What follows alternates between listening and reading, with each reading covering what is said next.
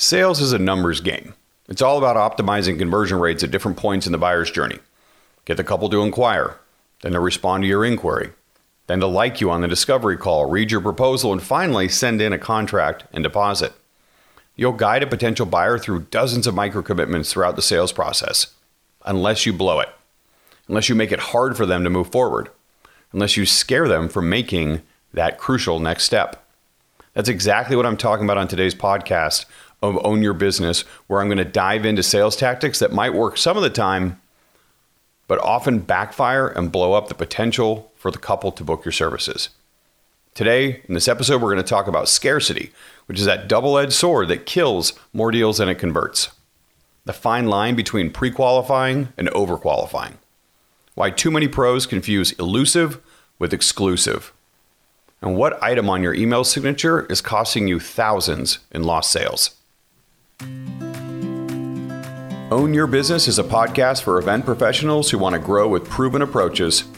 I'm Sam Jacobson, a sales, pricing, and copywriting expert in the wedding industry.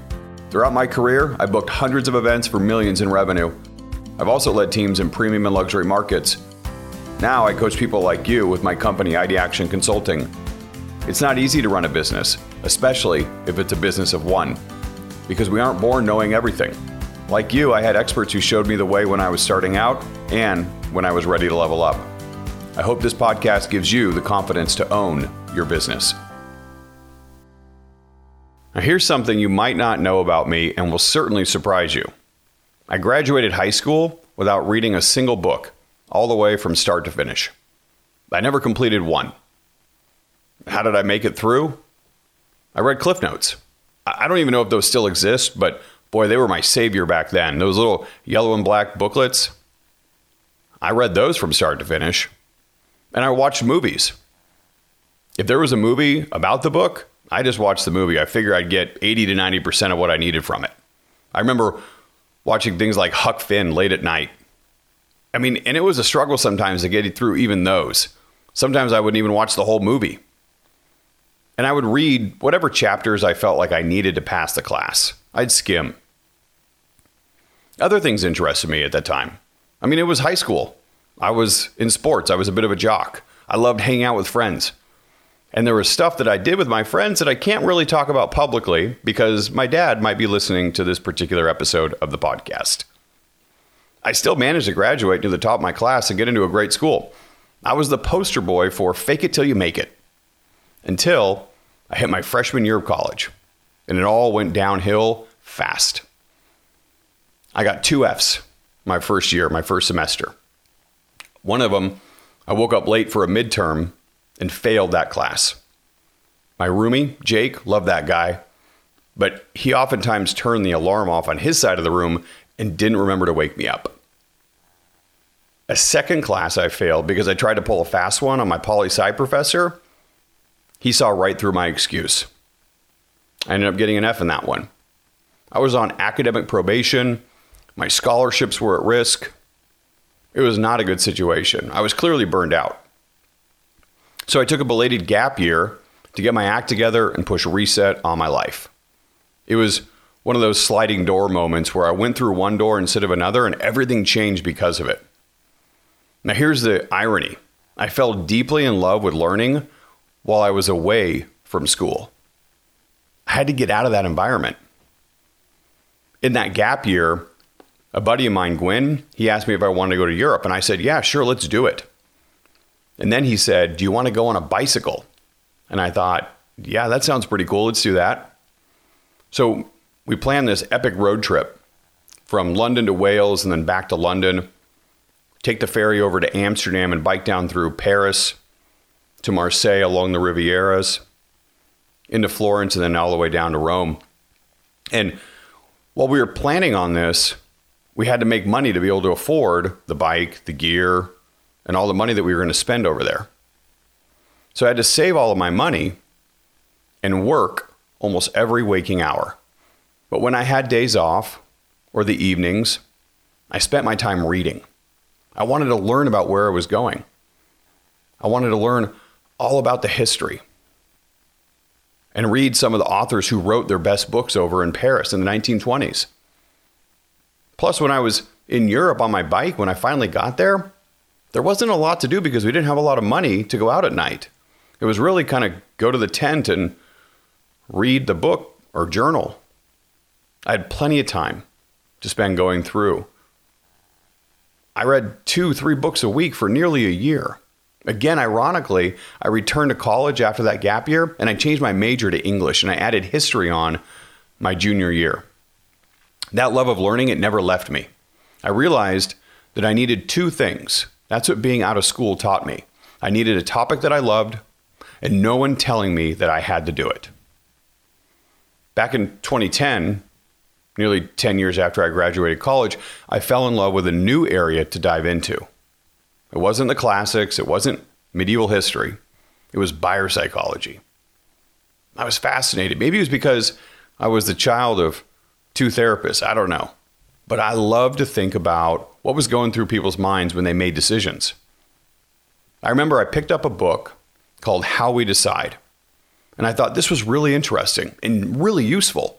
At the time, I was the lodging director and event sales manager for the resort that I worked at in Washington State. And I was waiting to head off on the ferry, and I was just walking around a bookstore that was near the ferry. And I saw this one, and I thought, you know what? I could get into this.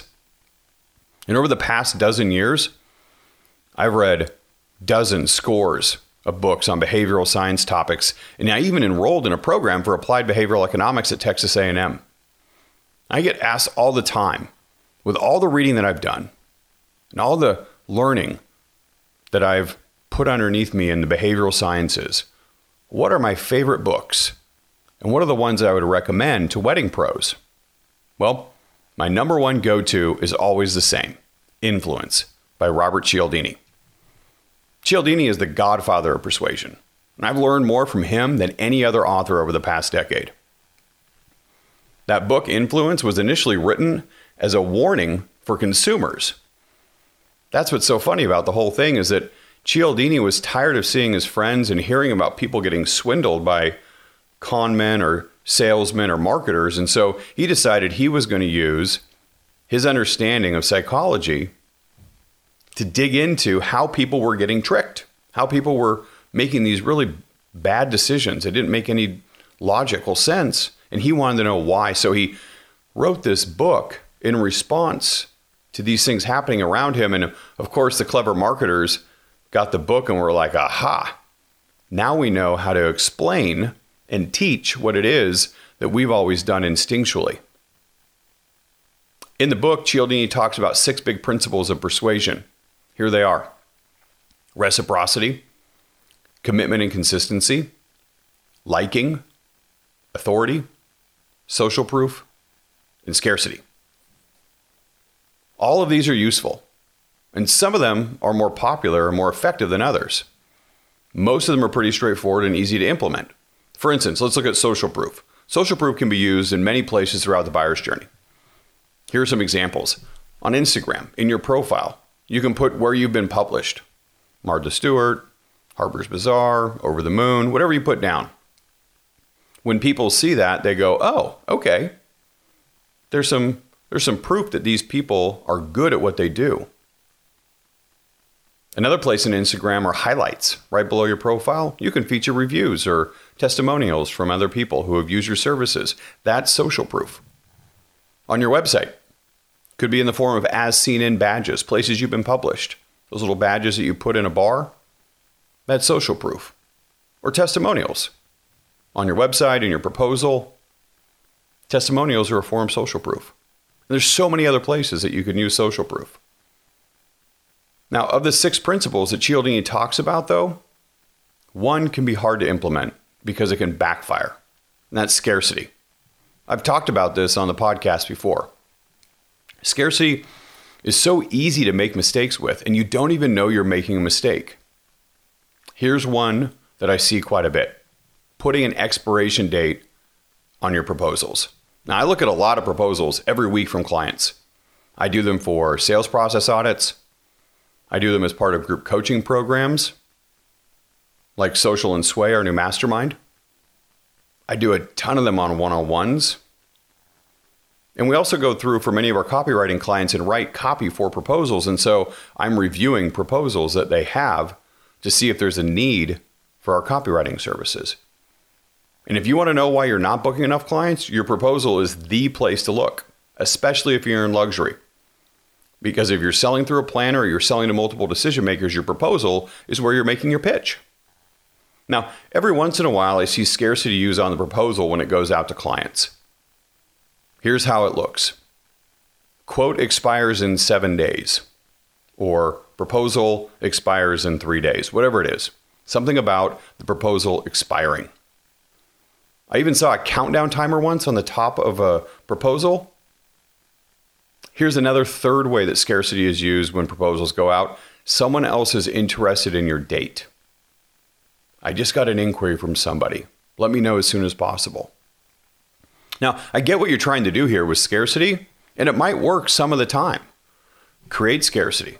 It's only available for a limited time. Could go away at any time. Someone else might snatch up what it is that you're interested in. You know where else I hear these kinds of messages? Car salesmen. Katie and I are shopping for a new vehicle for the family, so I'm actively reaching out to dealerships every week. And I hear these kinds of statements from car salesmen all the time. Here's a text that I got from one yesterday. Quote, I will verify availability for your test drive in time because there might be other customers coming in, but I'll set the appointment and I'll confirm with you in the morning. This is a classic sales tactic. And the fact that it comes from a car salesman easily tips it off as being salesy. But trust me, if you use this kind of language with your clients on the regular, especially when there really isn't anybody inquiring, it's going to come off as salesy. These approaches may work some of the time, but more often than not, it does nothing and it'll often backfire on you. Why does this one backfire? You use scarcity with an offer that expires in 7 days. Okay, let's just say that's what you do. But what happens if you're the first person to submit the proposal and the couple takes more than a week to get back from other people that they're considering? So it could take 2 weeks or 3 weeks. What do they do with your now expired proposal? They want to compare apples to apples to apples, but it says right there very clearly at the top or the bottom, proposal expires in 7 days. Do they reach out to you to see if it's still good, if it's still valid? And if they do they expect it'll go up in price? Or will they have to go through more work with you to get an updated proposal? It just becomes hard. Now, this wouldn't be such an issue if the average time between inquiry to booking was less than a week. But my research, after looking at thousands of data points over the years with clients and my own work, is that the average couple takes somewhere between 2 and 3, maybe even 4 weeks to make a decision between inquiry to booking. Instead of using scarcity to get couples to look at a proposal and work towards a decision, I'd strongly recommend using another one of Cialdini's principles, commitment and consistency. Get the couple to pre-commit to a date to review the proposal with you, and hopefully you'll get a yes. So that's just one way that a sales tactic can backfire on you. What are some other ways that you're doing it and don't even know it? Here's a second one. Pitching your services on a discovery call. Discovery calls are a super important part of the sales process. It's where you connect with the client. It's where you find out important info like emotional needs, behind the scenes decision makers who are involved in the process, how soon they're going to make the decision. It's also where you help them discover what they want and need, not just their functional needs, but their emotional needs. And if you do it right, it's a lot to go over in one call. Now, some of you are trying to sell, not just discover, on this first call. You're pitching your services. Maybe you're going over specific packages from your pricing guide that you had already sent out. Or you're bringing up a share screen and you're making them sit through a presentation of your pricing guide. You guys, that's gross. It's even more salesy than the message that I received from that car salesman yesterday. Not only is it too much too fast, but it also creates a feeling of reactance. Psychological reactance is a real thing. It happens when humans feel like they have their options taken away from them, their freedoms limited, control removed. And so what ends up happening is that people get aggressive and they fight back to that person who's trying to take the control from them, or they throw up a wall, a defensive posture, and they put up that armor and they let nothing through. They're not even listening to you. So don't do that. Don't create reactance. Don't come off as salesy. Don't force people to sit through a live presentation of you selling your services. Don't get your buyer in a negative state where they're acting defensively or aggressively. Here's a third sales tactic that I see backfire: pre-qualifying clients so much that it turns into over-qualifying. I get it. Wedding pros are busy. You guys have a ton of stuff going on, not just with work, but also with your regular life. And so you're going to try and save as much time as you can in every area of your business, including sales. So what do? You weed out couples who aren't qualified. You intentionally set really high barriers for them to get over before you're going to spend time with them. Here are some ways that you do that. Long contact forms that are hard to fill out. Questionnaires before you do a discovery call. Talking about budget early and often, including on the contact form. Posting packages on your website or sending out a PDF pricing guide with all of your specific pricing. All of these are tactics you can use to pre-qualify clients, but they often walk on the fine line of over-qualifying. Why? Because couples don't know what they don't know. They don't know what they don't know. They haven't done this before. And two of the things that you're trying to qualify them on, portfolio and price, those things are hard to articulate. They're hard to know for sure. And because they've never done this, they don't know. They don't know how to talk about the style or vision or vibe that they want for their wedding. They don't know how much money they need to spend versus how much they want to spend. And I want to be really clear, there's a big distinction. When you ask somebody how much do you want to spend and how much are you prepared to spend or how much do you think you're going to need to spend, those could be very wildly different numbers. So part of your job as a salesperson for your company is to help them discover what their style is and how much they need to spend. That's part of what you're doing on a discovery call. You're helping them discover those things.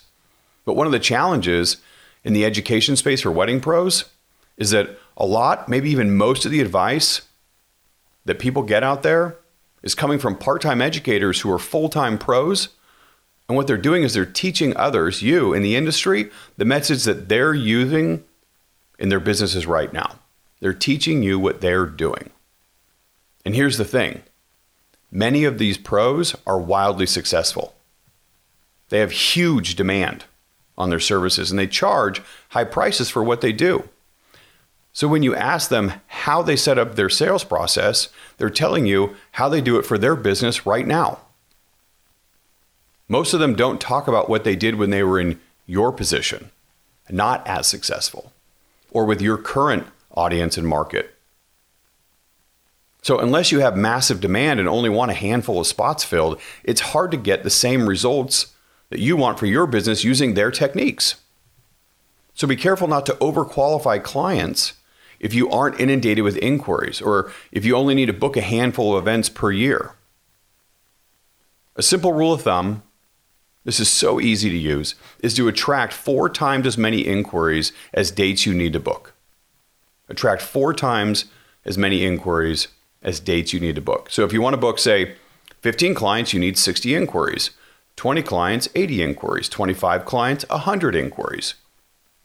If you're not getting enough inquiries or bookings, it's very likely that you're overqualifying clients during the early stages of the buyer's journey. Go back to long contact form, questionnaires before you do a discovery call, talking about budget as early as often as possible, posting packages on your website, sending over a detailed pricing guide in the form of a PDF, or any other things that you might hear others are doing at really successful levels to weed out people who are less than ideal. That's great for them. We have one client who wants to book 6 events a year and he gets 600 inquiries a year. That means he's actively seeking out 594 no's. And it's important to know that that's what he's trying to do. So when he gives advice or he shares what it is that he's doing, I do these things with my contact form, with my questionnaire, with my inquiry response. He's doing it because he's trying to get 594 no's. Now that's an extreme example and you may not be at that level, But unless you are actively trying to get no's, you have to be very, very careful on how much you are pre-qualifying because it may be over-qualifying. Here's a fourth sales tactic that I see quite a bit that backfires, and that is confusing elusive with exclusive. Elusive with exclusive. Let's go back to that scarcity principle and let's talk about why it works. At least one of the reasons why it works. Things that are rare and hard to find are often seen as more desirable, more valuable, because people are willing to pay more for things that are rare and desirable. So the logic goes, if you can make your products and services hard to find, you can build desire and charge more. And this might work some of the time, but not always. Sometimes hard to find is exactly that, hard to find. And when you make couples work too hard, they end up taking the easier route. That's what people want to do. They want to take the easiest route, 99 times out of 100. And so if you make it too hard and they end up taking the easier route, they're going to end up at the doorstep of your competition. Let's use a restaurant analogy here. You guys have all seen this, I'm sure. It's a restaurant that doesn't have a sign on the door. You know, it's down this dark alley or somewhere in this hidden part of town, but they only allow 10 people to dine at once, and they charge $100 per person, and it's this really sought after place for the people who know. Another one is a restaurant that has a line wrapping around the block. It's in the most popular part of town, and everybody who drives by it sees this line wrapping around the block. So one of these restaurants is playing on elusiveness. That's the one with no sign on the door. They're elusive. It's the if you know, you know motto. That's been real popular over the last 12, 18 months. If you know, you know. And that often works on the upper end of luxury, like the 1%ers, the 5%ers, the people who want to be the first to get into a place. But for mass luxury, that's $100,000, $150,000 budgets, or anything under that, premium, mid-market, budget, elusive is not as appealing as exclusive. Elusive is not as appealing as exclusive. So let's go to that second restaurant because it creates a positive spin on scarcity, something that turns it into it's hard to get because tons of others are after it too. It's really popular. And that's more of social proof at play than scarcity, although it is a form of scarcity. It's going to be hard to get because so many people are after it. My recommendation is to create the perception of high demand rather than making it harder to find ways to know about or book your services. Here's a fifth tactic that I see backfire: automating templated inquiry responses. Look, I get it. We all want to save time at work, especially if we're trying to do it all. So we buy into the work smarter, not harder mantra in as many ways as possible. And it's really easy to do that too when you have all of these tech companies that are out there saying how they're going to automate and streamline your workflows. But at what cost? What do we trade out in effectiveness when we focus on efficiency? Automating the inquiry response solves one problem, time, but it ends up creating others. You don't get as many bookings. Wedding services are luxuries for your couples. Period. End of story. Nobody needs what you do to survive. And the more they spend, the more they expect because it's even that much more of a luxury. Simply getting the service or product that you offer on the big day is not what they want. They want to get the most from everything that you're doing for them. Look at the difference between getting clothes at Target versus getting it at Nordstrom. Functionally, they meet all of the same needs. And when you think about the Target experience, it's great. You walk in, you know where the stuff is. You go to the back, all those things are there. Nobody bothers you. You can get everything you need in one spot. You can even go to the self-checkout line. Don't even have to deal with the cashiers. Check, get all your stuff, throw it in bags, walk out, get in your car and drive home. Now, think about the Nordstrom experience. Katie and I love Nordstrom. I go there and just shop just for the sake of shopping because it's fun. I like to see how they treat their clients because the Nordstrom experience is notoriously good. I read the book on the Nordstrom experience. It's amazing. People feel like they're kings or queens when they walk in there. And there's a price difference because of that. Sure, the quality of The product is different, but is it that different? It's the experience in part that you're paying for. That's an intangible. One of the ways to look at this is that if you can go to the off-price store for Nordstrom Rack, they still have super high quality goods. They're not as on trend, but they're not Target trend. But think about the experience that you get at the Nordstrom Rack compared to the department store, to the regular store. Same products, different experience, and therefore vastly different prices. If you want to charge more for your services, you have got to personalize the experience for your clients, and that starts the moment that they land on your website and the moment that they hit your inbox. I want to end this episode with the sixth tactic that I see, and it's this little one, but I think it's actually more impactful than you might imagine. And that's response times on out-of-office replies or inquiry responses. I read this study a couple years ago. I think the guy was at MIT and then he moved to Harvard, or he was at Harvard and moved to MIT. I can't remember. But he did a study where he looked at response times. And in there, he found that if you respond within 5 minutes of getting a new inquiry versus 30 minutes, you are 900%, 9 times more likely to book the person who inquired. 5 minutes versus 30 minutes.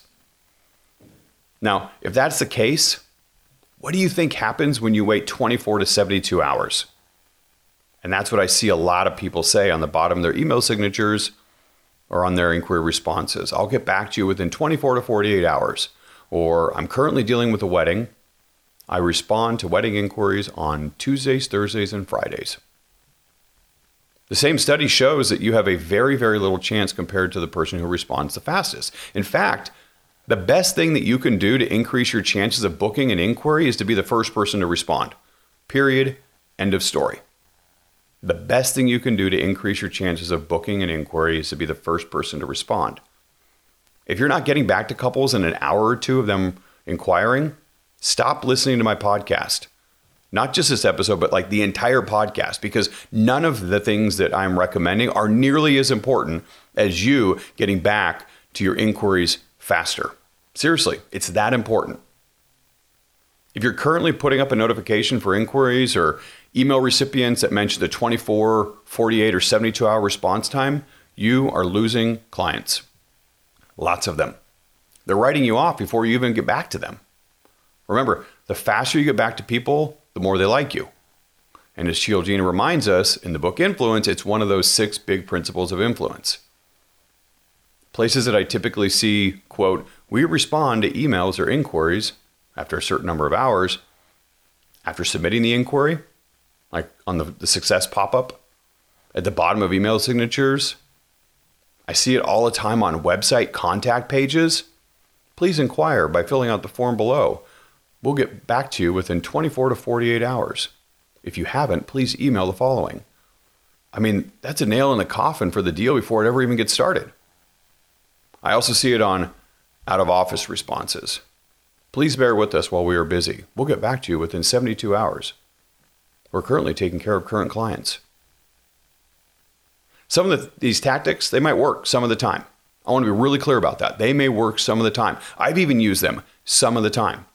But sales is a numbers game. You do the things you need to increase the likelihood of booking a client most of the time. Not some of the time, most of the time. You want to put the odds in your favor. Knowing this, don't make it too hard for couples to book your services. And don't expect higher conversion rates to emerge from making it convenient for you to save time in the sales process. Boom. That's it for this episode on Own Your Business. If you've heard me on a stage or a workshop or someone else's podcast, you know I have a hard time keeping it short, but I know you're busy. So thanks for spending time with me today. You have a ton of options for guides when it comes to getting you to where you want to go. I hope you found someone you can continue to trust. If you have a friend who could use practical strategies to own their business, please share this episode with them. If you can't think of anyone in particular, we'd settle for a quick review on whatever podcast platform you listen through.